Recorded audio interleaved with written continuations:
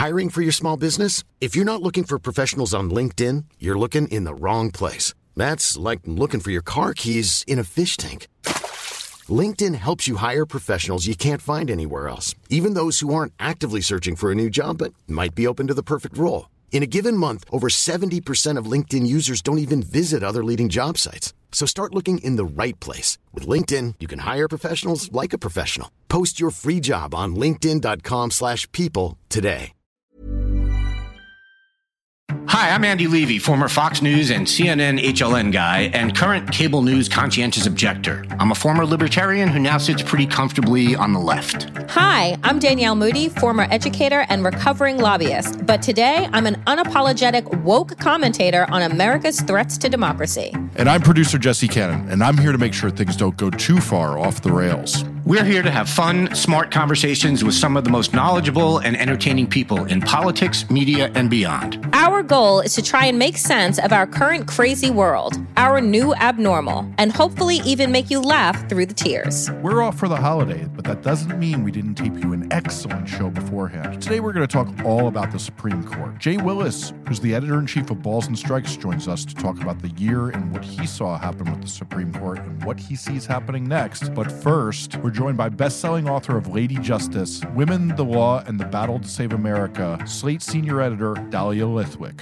Folks, anytime that I have the opportunity to talk with my friend, fellow nerd avenger, fellow nerd in the fight to, save democracy from the clenches of evil, I love the opportunity to speak with Dahlia Lithwick, who is the author of Lady Justice, Women, the Law, and the Battle to Save America, and is also a senior editor at Slate, and an MSNBC contributor, and, just one of the smartest legal minds. Dahlia, it's been a hell of a year. So I don't even know, as we prepare to wrap up 2022, as we continue to hold on to democracy by the skin of our teeth, as we continue to watch a weaponized and radicalized Supreme Court, I want you to give me some of your highlights, lowlights, biggest headlines that you never saw coming in your crystal ball on your 2022 bingo card for the law in America, or better yet, the lawlessness in America. I'm trying to decide if I should start with the good stuff or the bad stuff. Maybe we start with the bad stuff, Danielle, because I like to end on a happy note. Let's end on positive. I mean, the bad stuff is really bad, right? The bad stuff is Eileen Cannon. It's, as you and I say to each other every time we speak, Donald Trump not indicted still for acts that are so beyond the pale of criminal activity, where there are hundreds and thousands of people who are in prison serving ungodly life sentences for acts that are trivial in comparison. There's Dobbs and the fallout from Dobbs. I can't say I didn't see Dobbs in my 2022 bingo card, but I just think we are now living in the reality of states, many states, soon to be half the states, Danielle, where women will have to lie on an emergency room table until they're septic enough to get treatment, right? I mean, it is insane what has happened to the ideas of bodily autonomy and integrity. The lowlights are a Supreme Court that entertained a few weeks ago a case that could sort of subvert democracy for the rest of time, and it nary a ripple, right? There's a lot of deeply disturbing stuff, but I will say, at least for me, and I know we talked about it right after the midterms, my sense is it could have been so much worse, right? The election denialists almost all routed, Carrie Lake in the rearview mirror, Dr. Oz in the rearview mirror, a sense that Herschel Walker in the rearview mirror. And I think not just those people as people, because we in the press make the mistake of covering them as people, but as malevolent actors who want to end democracy. I think that the fact that the electorate wanted very little of that gives me some hope, because, and I know I'll end this thought by saying, thank you for no longer punching me in the face is not like necessarily a place of optimism. The fact that this midterm election could have so easily been mired in vigilantism, in violence, in intimidation in Arizona with people with guns at the polls, all the stuff you and I feared would happen. Yeah. And that people not only that didn't happen, but that people went to the polls with democracy itself in mind and rejected a lot of that. That's not nothing. And if you had told me in the beginning of 2022 that people would renounce that, I'm not sure I would have believed you. And I think that that's right. I appreciate your opening because I think that, we live kind of in this and marinate in what I say is the misery of politics, of the law, and understand it and analyze it all the time. Regular Americans don't. But what you bring up is the fact that they recognized that their lives, their day-to-day lives, were at risk in this midterm because, while the pollsters may have wanted to say that democracy was not number one on the list of concerns, as it turns out, surprise, it was number one on the list of concerns because if we lose democracy, then all your other concerns don't actually matter. And I think that, oftentimes we do not credit the American people enough with the knowing of a thing, right? We always assume that they don't know, that they're unaware, that they're too busy. And they weren't, right? They showed up in historic numbers. I think that what troubles me, Dahlia, and you mentioned Dobbs, is that I guess there's a part of me that believed that when Roe v. Wade was overturned, and in all honesty, maybe I am naive because I never thought that Roe v. Wade, until we recognized the makeup of the Supreme Court, would ever be overturned. I thought, one of the things that I learned in school was that, precedent actually matters, right? So I thought maybe it's going to be chipped away, but it would never just be overturned. And then I thought that if it was, that you would see this country shut down because over 50% of the population are people with uteruses. And what we saw was initial outrage, but for whatever reason, it didn't sustain itself. And I want to ask you, was that shocking to you? That it seems as if we went to a place of, oh my God, I can't believe this has happened. I can't believe we're fighting for this again, to, well, I guess this is how it is. Well, I'm going to push back on that slightly again under the rubric of thank you for not punching me in the face. I was so traumatized by the pollsters who were telling us in the run up to the midterms that nobody cared at all. And that not only that, but that women and young people cared about gas prices and the price of butter more than they cared about this. The fact that that didn't happen, in other words, you just made this point, Danielle, and it's true. Voters cared about democracy. They also cared about abortion. They did. And let's just hive off white women for a minute because that's another huge part of the diagnostic problem. But women showed up and young people showed up for abortion. And I would also add on to that, in the 5 states where by direct democracy, right? Like not gerrymandered, not vote suppressed, where abortion itself is on the ballot, abortion wins every time, including Kentucky, right? Which it followed on from Kansas in the summer. So I think in a sense, I was much more worried that completely false narrative that women had sort of integrated and normalized Dobbs and had moved on to parochial economic concerns. I thought that was true. I kind of knew it wasn't because I had spent the whole summer talking to organizers who made it clear, like, we are going to get this initiative on the Michigan ballot, come hook or come crook, and they were not going to go away. So I take this as a kind of glass half full narrative, which is, I think it was more salient than the pollsters told us it was. And that for a lot of people, including in those states where it was on the ballot initiative, where they still voted against interest, right? They picked the wrong senators, they picked the wrong state officials for abortion, but still with the choice to enshrine democracy as a right protected in the state, they do it. So I think what that tells me, it slightly goes back to your democracy question, which is I still think it is very hard to connect Dobbs which seems like it was like an anvil from the skies that came from the Supreme Court from the skies, and all the ways in which Dobbs and the fallout are facilitated by broken democracy, right? By gerrymandered red states, by, bought and sold state Supreme Courts. Like all of that boring democracy stuff, the water you and I swim in, doesn't necessarily connect up to people and this is a thing I can do something about in the midterms by getting rid of my gerrymandered, non-representative, malapportioned state elected officials.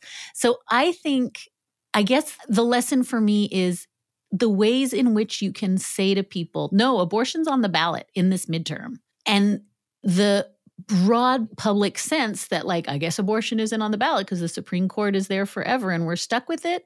That's the thing that is not being connected up. And so what I think I'm saying is, I saw in those 5 ballot initiatives that when you directly put it to the public, like you can do something about abortion, they will do something. When you say you just put into office a Secretary of State or, a state Supreme Court that is going to further hamper abortion, that doesn't seem to be getting through.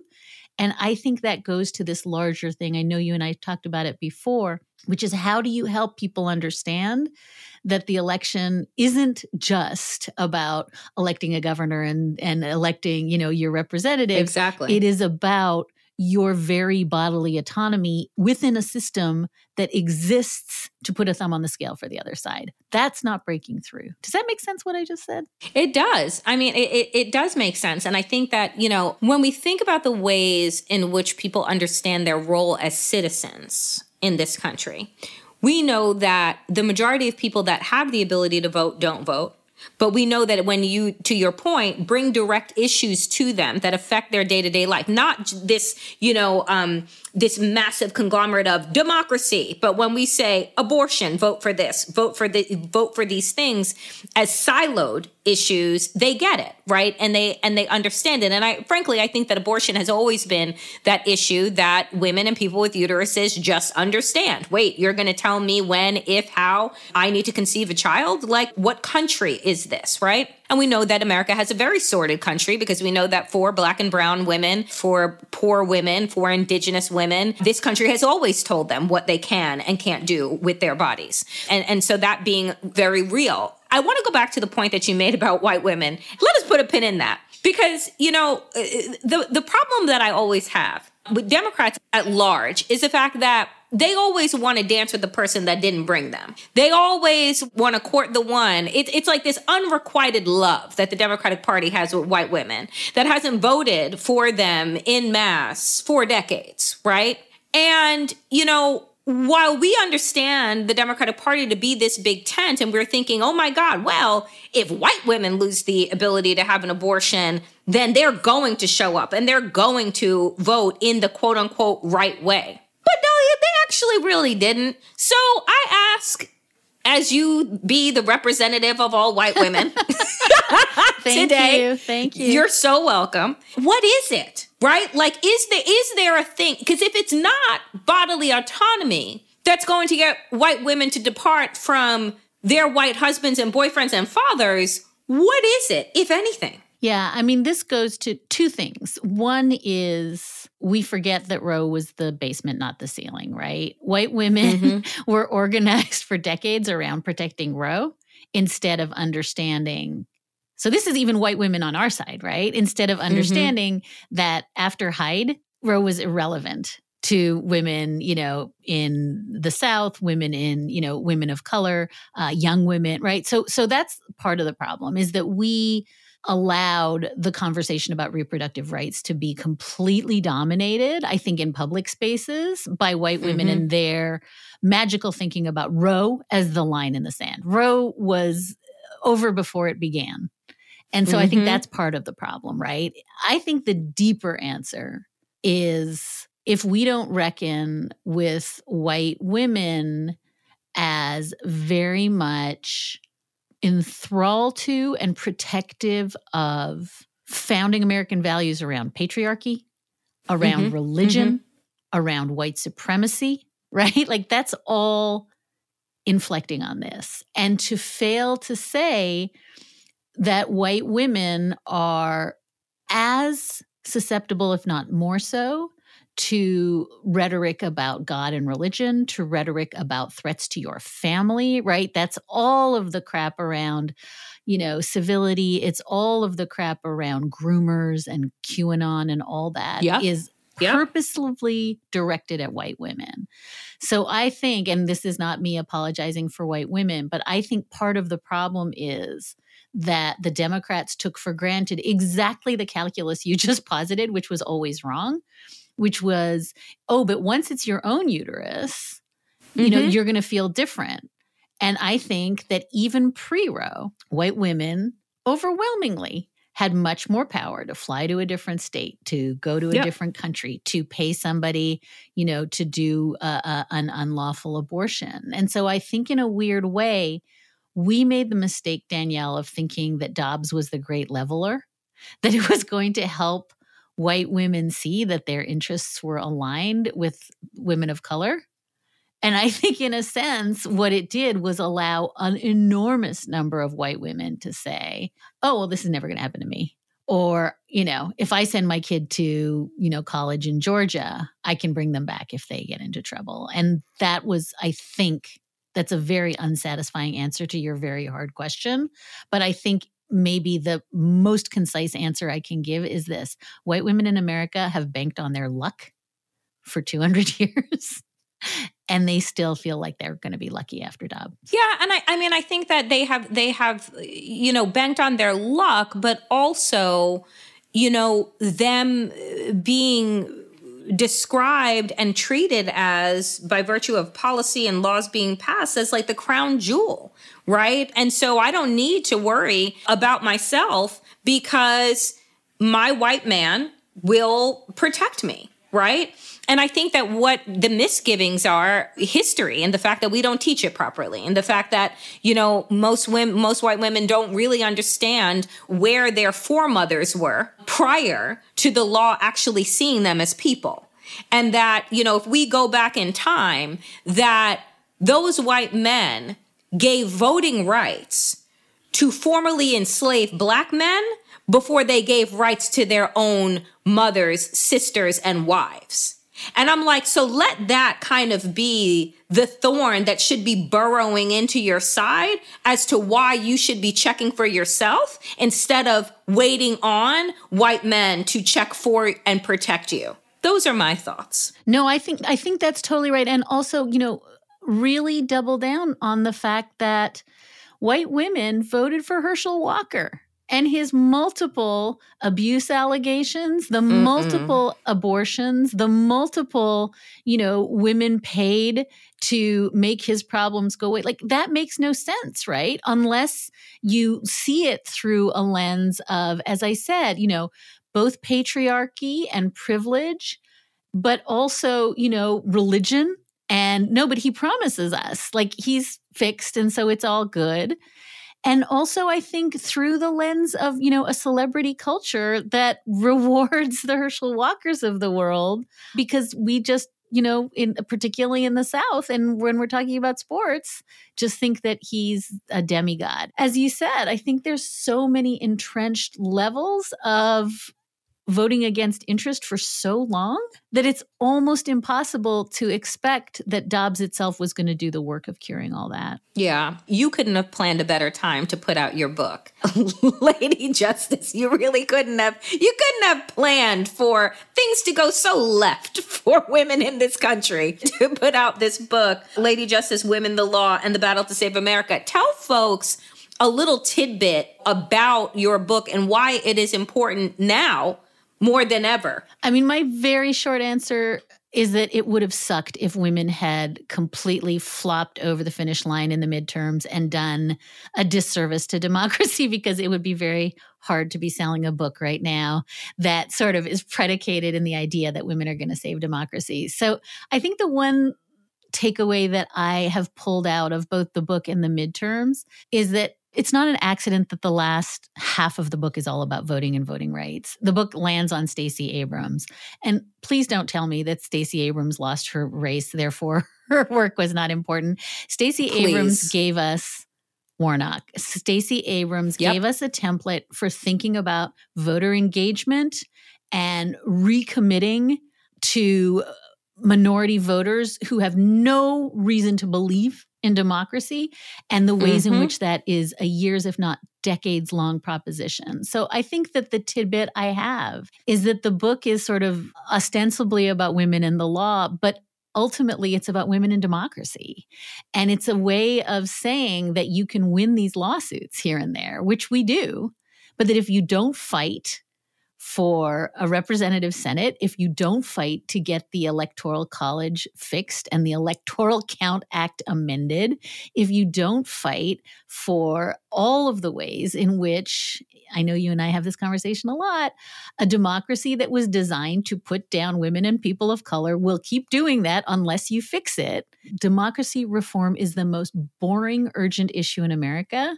And that, I think women are really at the heart of that, Danielle. I really believe that the door knocking and the postcarding and getting stuff onto the ballot and running for office in these unprecedented numbers is a recognition that this is not a spectator sport, democracy reform, and that what Stacey Abrams is modeling and in the book Nina Perales is modeling at MALDEF and what, Vanita Gupta was modeling at the leadership conference is the work of all of us as women, which is we can't sit around and pop popcorn and wait till 2024.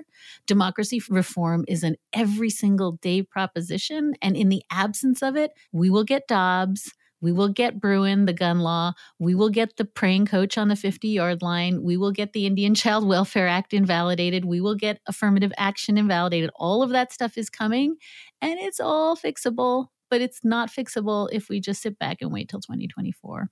Oh, Dahlia, amen. And I can't thank you. Honestly, I cannot thank you enough for the work that you continue to do, for the issues that you bring to the forefront, for this book. Folks, if you have not picked it up yet, Lady Justice, Women, the Law, and the Battle to Save America. Thank you, dear friend. And, the midterms allowed us to say we will live to fight another day in 2023. And thank you, Danielle. And also on behalf of white women, I'm sorry, but I'm not broken. And I'm grateful for your voice and what you do, love. Thank you. Appreciate you. Hi, I'm Daniel, founder of Pretty Litter. Cats and cat owners deserve better than any old-fashioned litter. That's why I teamed up with scientists and veterinarians to create Pretty Litter. Its innovative crystal formula has superior odor control and weighs up to 80% less than clay litter. Pretty Litter even monitors health by changing colors to help detect early signs of potential illness. It's the world's smartest kitty litter. Go to prettylitter.com and use code ACAST for 20% off your first order and a free cat toy. Terms and conditions apply. See site for details. Hey, it's Ryan Reynolds, and I'm here with Keith, co-star of my upcoming film, If, only in theaters May 17th. Do you want to tell people the big news? All right, I'll do it. Sign up now and you'll get unlimited for $15 a month and 6 months of Paramount Plus Essential Plan on us. MintMobile.com/switch. Upfront payment of $45 equivalent to $15 per month. Unlimited over 40 gigabytes per month. Face lower speeds. Videos at 480p. Active Mint customers by 531.24 get 6 months of Paramount Plus Essential Plan. Auto renews after 6 months. Offer ends May 31st, 2024. Separate Paramount Plus registration required. Terms and conditions apply if rated PG. This show is sponsored by BetterHelp. There's something I've really been needing to get off of my chest lately, which is that everyone and their mother should listen to the Andre 3000 album because it lifts my spirits on a regular basis, 1000%. We all carry around different problems, big and small, and let's be honest, when we keep them bottled up, it can start to affect us negatively. That's where therapy comes in. It's like this safe space where you can unload all those burdens and start figuring out how to work through whatever's weighing you down. Therapy can make a difference. I know this from firsthand experience, and it's not just for those who've experienced major trauma. It's for anyone who wants to improve their mental well-being. Therapy can help you learn coping skills. It can teach you how to set better boundaries, and it can make you be a better version of yourself. If you're considering therapy, why not give BetterHelp a try? It's entirely online, which means it's convenient, flexible, and fits into your schedule seamlessly. Plus, getting started is as easy as filling out a brief questionnaire to get matched with a licensed therapist. And the best part? You can switch therapists anytime at no additional charge. So why wait? Take that first step towards a happier, healthier you with BetterHelp. Get it off your chest with BetterHelp. Visit BetterHelp.com/thenewabnormal today to get 10% off your first month. That's BetterHelp, HELP.com/thenewabnormal. It's been a Supreme Court session full of interesting cases, fascinating arguments, and comments by conservative justices that made you go, he said what now? And they're just getting started with the January sitting of the term kicking off on the 9th of that month. Here to give us insight into what we saw and maybe what we'll see is the editor-in-chief of Balls and Strikes, Jay Willis. Jay, thanks so much for being here. Hey, thanks for having me. I appreciate it. So, Jay, let's talk about ethics and the Supreme Court. Most recently, some noise was made over Justice Kavanaugh attending a Christmas party thrown by Matt and Mercedes Schlapp, who are big Republican and conservative operatives, and the fact that Matt Gaetz and Stephen Miller and people like that were there. How big a deal is this really? I think you got to keep a couple different things in mind at once here. Sort of at a basic level, conservative political elites hang out with each other all the time.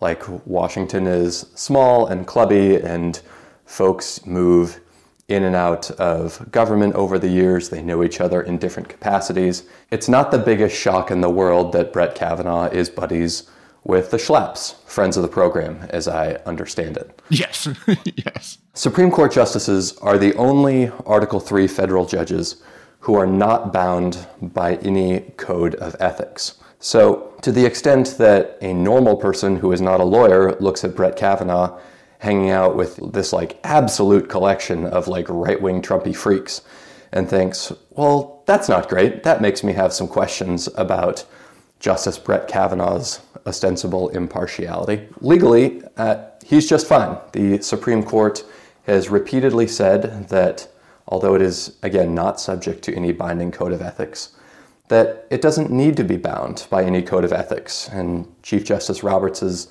explanation for this is more or less, well, you can trust us. We're Supreme Court justices. We know the right thing to do. So, to me, it's just sort of table stakes. Of course, at this point, Supreme Court justices should be bound by some sort of code that is maybe when given the opportunity to hang out with Matt Gaetz, you pick a different Christmas party to go to that night. Well, that's just good advice in general. That's a good point. This is less political and more do you want to have a good time or not? Right. Why would you go to this shitty party? But I also want to stress that the problems that plague the Supreme Court, and particularly the court at a time when it's controlled by 6 conservatives, are not going to be solved with a couple of ethics rules. The court is not going to be good if Brett Kavanaugh either can't go to the Schlapp's party or has to publicly disclose that he went to the Schlapp's party. So I want people to keep in mind that yes, ethics would be good, yes, ethics are necessary, and no, they are not sufficient because the Supreme Court is going to keep doing bad stuff no matter how open their social calendars have to be to the public. There's nothing shocking about Brett Kavanaugh going to this party. He and I guess it was Matt Schlapp, I think, worked together in government. And like you said, it's an insular club. And there's almost definitely something similar on the liberal side, which is not to say that Justice Sotomayor is going to Christmas parties with, I don't know, fill in the blank. But Washington is a small town, et cetera. You said this is not going to be solved by just saying, a rule about don't go to a Christmas party. What can be done? What kind of things would you want the court to do, or would you want the Chief Justice to do to sort of maybe reestablish some faith in the court's ethics amongst the American public? I want to address that one point that you brought up, because I've seen people make that argument really sincerely. Obviously the liberal justices are doing this too. I just want to say, if there is evidence that Sotomayor is going to a party with AOC and Bernie Sanders, I would just like to see it once. The possibility that this exists always comes up in sort of this debate, usually from National Review bloggers. I saw that, yeah. I would just like to see it once. Show me once and you can have your point. But until then, Like, it sure seems like this stuff comes up disproportionately on one side of the ideological spectrum. Now, as far as ethics rules, I mean, we've seen a lot of headlines about possible coup enthusiast Ginny Thomas and Clarence Thomas's refusal to recuse himself from cases in which Ginny Thomas's interests may be implicated. An example of more robust ethics rules would be firmer black and white rules around when justices have to recuse themselves. But again, I don't think there's a perfect set of ethics rules that Chief Justice Roberts can, draw up in his notebook at night to restore faith in the Supreme Court. The public does not trust the Supreme Court. Right now, its approval ratings are at historic lows. The public doesn't trust the Supreme Court because of the substantive things that the court is doing in cases. Now, Ginny Thomas's Facebook misadventures, that plays a role and that gets headlines, but the substance of what the court is doing is far worse than sort of the optics of how they decide, what cases they can be in the conference room for and which cases they have to go on timeout for. Yeah, I mean, that strikes me as correct. I think what you could say about the Ginny Thomas type stuff is it ain't helping. Definitely not helping. This past month or so was Justice Ketanji Brown Jackson's. It was her first sitting. What did we see from her? What do we think we're going to get from her going forward? How do you think she did? She did great. She was, I think, generally sort of on the more vocal side, the more dive right in side when it comes to new justices. Some folks take a while to feel their way out on the bench, figure out who they can interrupt, when to jump in, when to sit back. It's just like working in any other workplace, frankly. You got to feel your colleagues out. One thing that she did in a couple of cases is she came forward with sort of a very robust and well-developed argument based on history, based on constitutional history, usually around the 14th Amendment, which came up in several cases over the past few months. And the Conservative Project is ostensibly about originalism. What did this mean to the framers? Not what does it mean now, not what do we think or wish it would mean, but only its meaning at the time of the Constitution's or the amendment's ratification.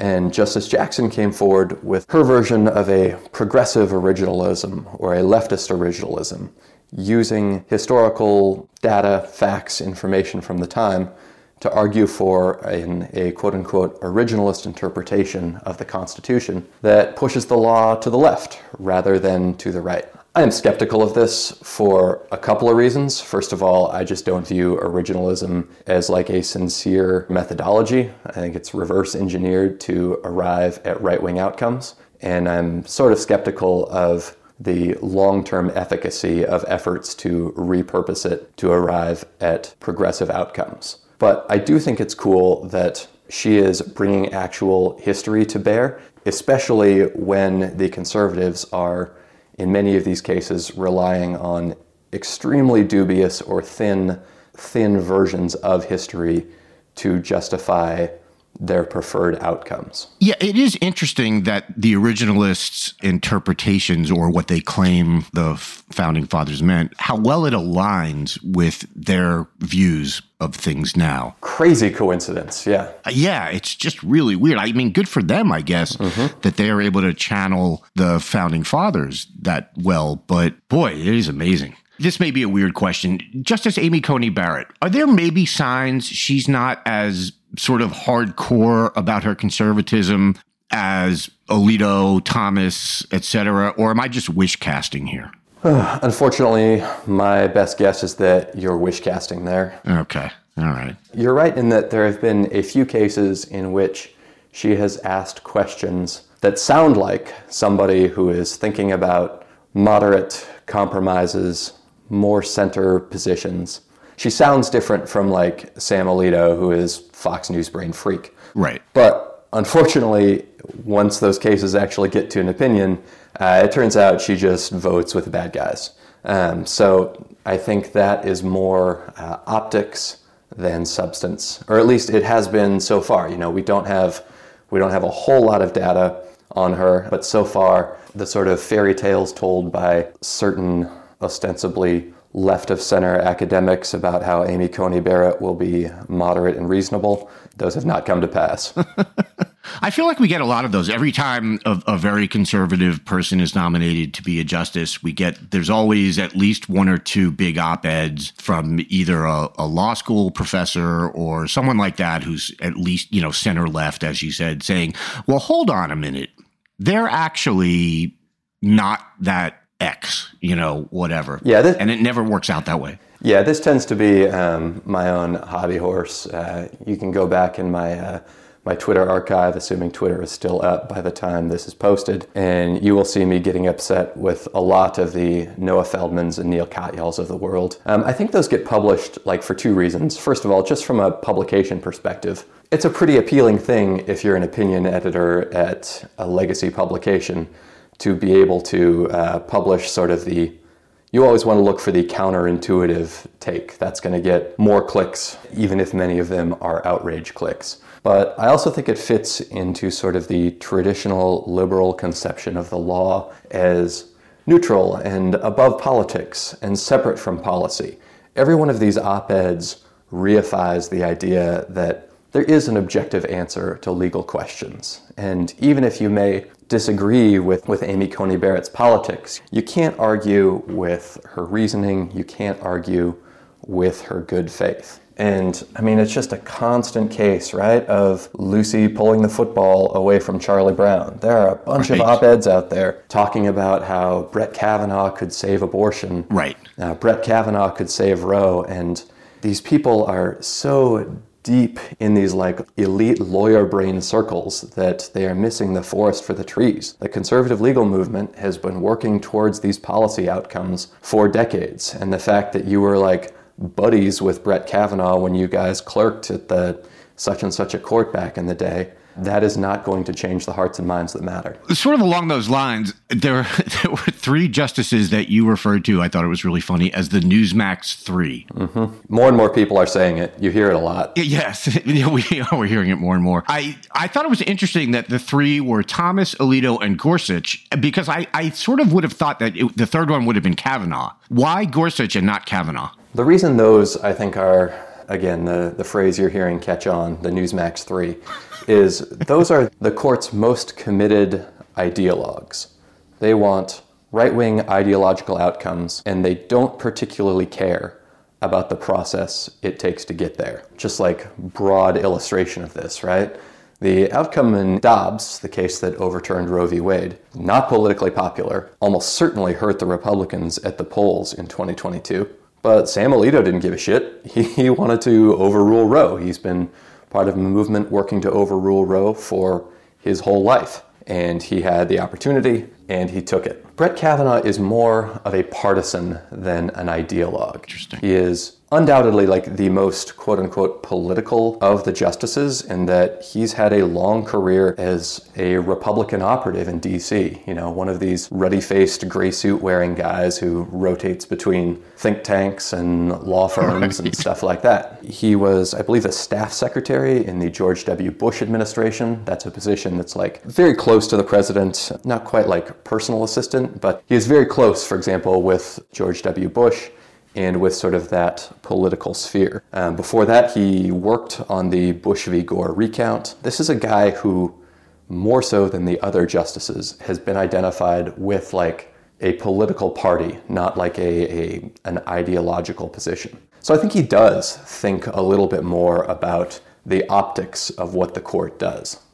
Now, I want to stress that most of the time this manifests in sort of mealy-mouthed concurrences where he's I agree with this manifestly unpopular right-wing outcome, but I'd like to stress that I have thought a lot about this and, as the father of a daughter, and so on and so forth. So it's not a substantive position, but he is not I don't think he's Newsmax brain. I think he's still sort of on the Fox News, Wall Street Journal gateway drug. That's really interesting, and it makes perfect sense. As you explained it, it clicked, and I was like, okay, well, that makes absolutely perfect sense. So speaking of 2/3 of the Newsmax 3, there were two sort of, I guess you'd call them lowlights that I can think of from the past term in terms of oral arguments and things that justices said. One of them involved Justice Gorsuch making a 3/5 compromise comparison, and the other was Justice Alito joking about a black child wearing a KKK costume.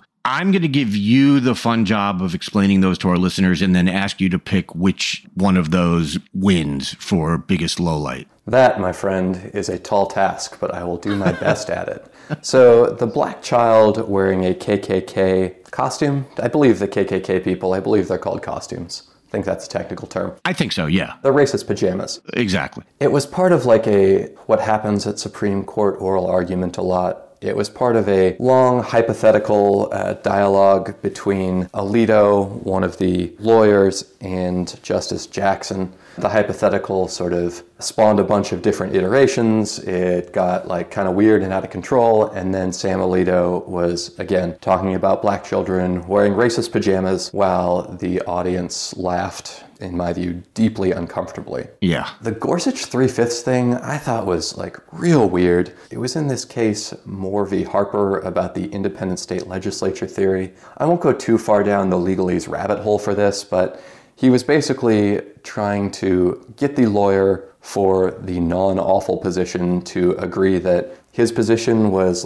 consistent with the 3/5 clause or would have led to support for the 3/5 clause. It was uncomfortable, I thought, how long Gorsuch was hammering this, and the poor lawyer just had to offer the polite legalese version of, no, Your Honor, I don't support the 3/5 clause. Also, what the fuck are we talking about? Right. But stepping back, I think, from the, explaining the punchline of these very bad conservative stand-up routines, Dahlia Lithwick wrote about this at Slate. I think the higher takeaway is that for the conservatives, these cases that they're taking up, they're so sure of not necessarily the outcome in any individual case, but just their power over the court's docket and its proceedings and the general direction in which they're pushing the law, that they can just kind of treat the whole thing as a joke. Right. Why is Sam Alito making jokes about black children wearing KKK outfits? I don't know, man, because he can. There are no consequences for him for, doing a little knockoff Gutfeld riff. There are no consequences for that other than, a couple op-eds that he's not going to read anyway. It's a pretty grim contrast where there are the rights, the livelihoods, the dignities of hundreds of millions of people at stake, across the court's docket. And the conservatives kind of just think it's a big joke. Yeah, it sort of feels like I don't know if it's the judicial equivalent of saying the quiet part out loud. It's not quite that, but I agree. It does sort of seem like they're just completely emboldened and they know that it's their court and that they can sort of, do with it what they will. And it's letting them go to these absurd extremes and make these absurd arguments because, as you said, what are the consequences? They're lifetime appointees and they've got a very, very solid majority right now. And whatever they say in oral arguments, more than likely their position is going to be the majority one. So they're unleashed, as it were. Yeah, one dynamic I think is important to understand about this court is that, it takes 5 justices to win a case, to make a majority, right? So there have been sort of a lot of headlines about how a 6-justice conservative bloc means that they can lose a vote and still win. Behind the scenes, when the court is deciding which cases to take up, it only requires 4 justices to accept a case. So they can lose 2 and still get a case before the court. There's not there's no one case you can point to in terms of how this manifests. But it's important to understand that the court's docket is going to be increasingly clogged up by these sort of fringe cases that never would have come before the court, 3 years ago, let alone 5 or 10 years ago, that are pushing the law to the right.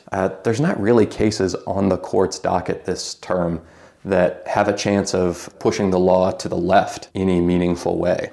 So I guess when I hear, Alito and Gorsuch doing these riffs, I think a little bit about what the court is dedicating its limited time and resources to, and also the cases that could be making what is, in my view, good law that are just never going to get an audience before this court. Yeah, that's a really interesting point. And of course, part of that is, as you say, they only need 4 to get it before the court, and then they can be pretty confident that they're going to get that 5th or 6th vote, even from one of the non-Newsmax brained people. And even if they don't, a closer case, maybe they still lose, but Thomas gets to write a prominent, unhinged dissent, saying that he thinks the majority is wrong and calling for more challenges to the law, or, as dissents often work, sort of outlining the case that he thinks would come down differently, basically an invitation to conservative lawyers and activists to find the case that he thinks would get them there. Even if you don't, win everything at once,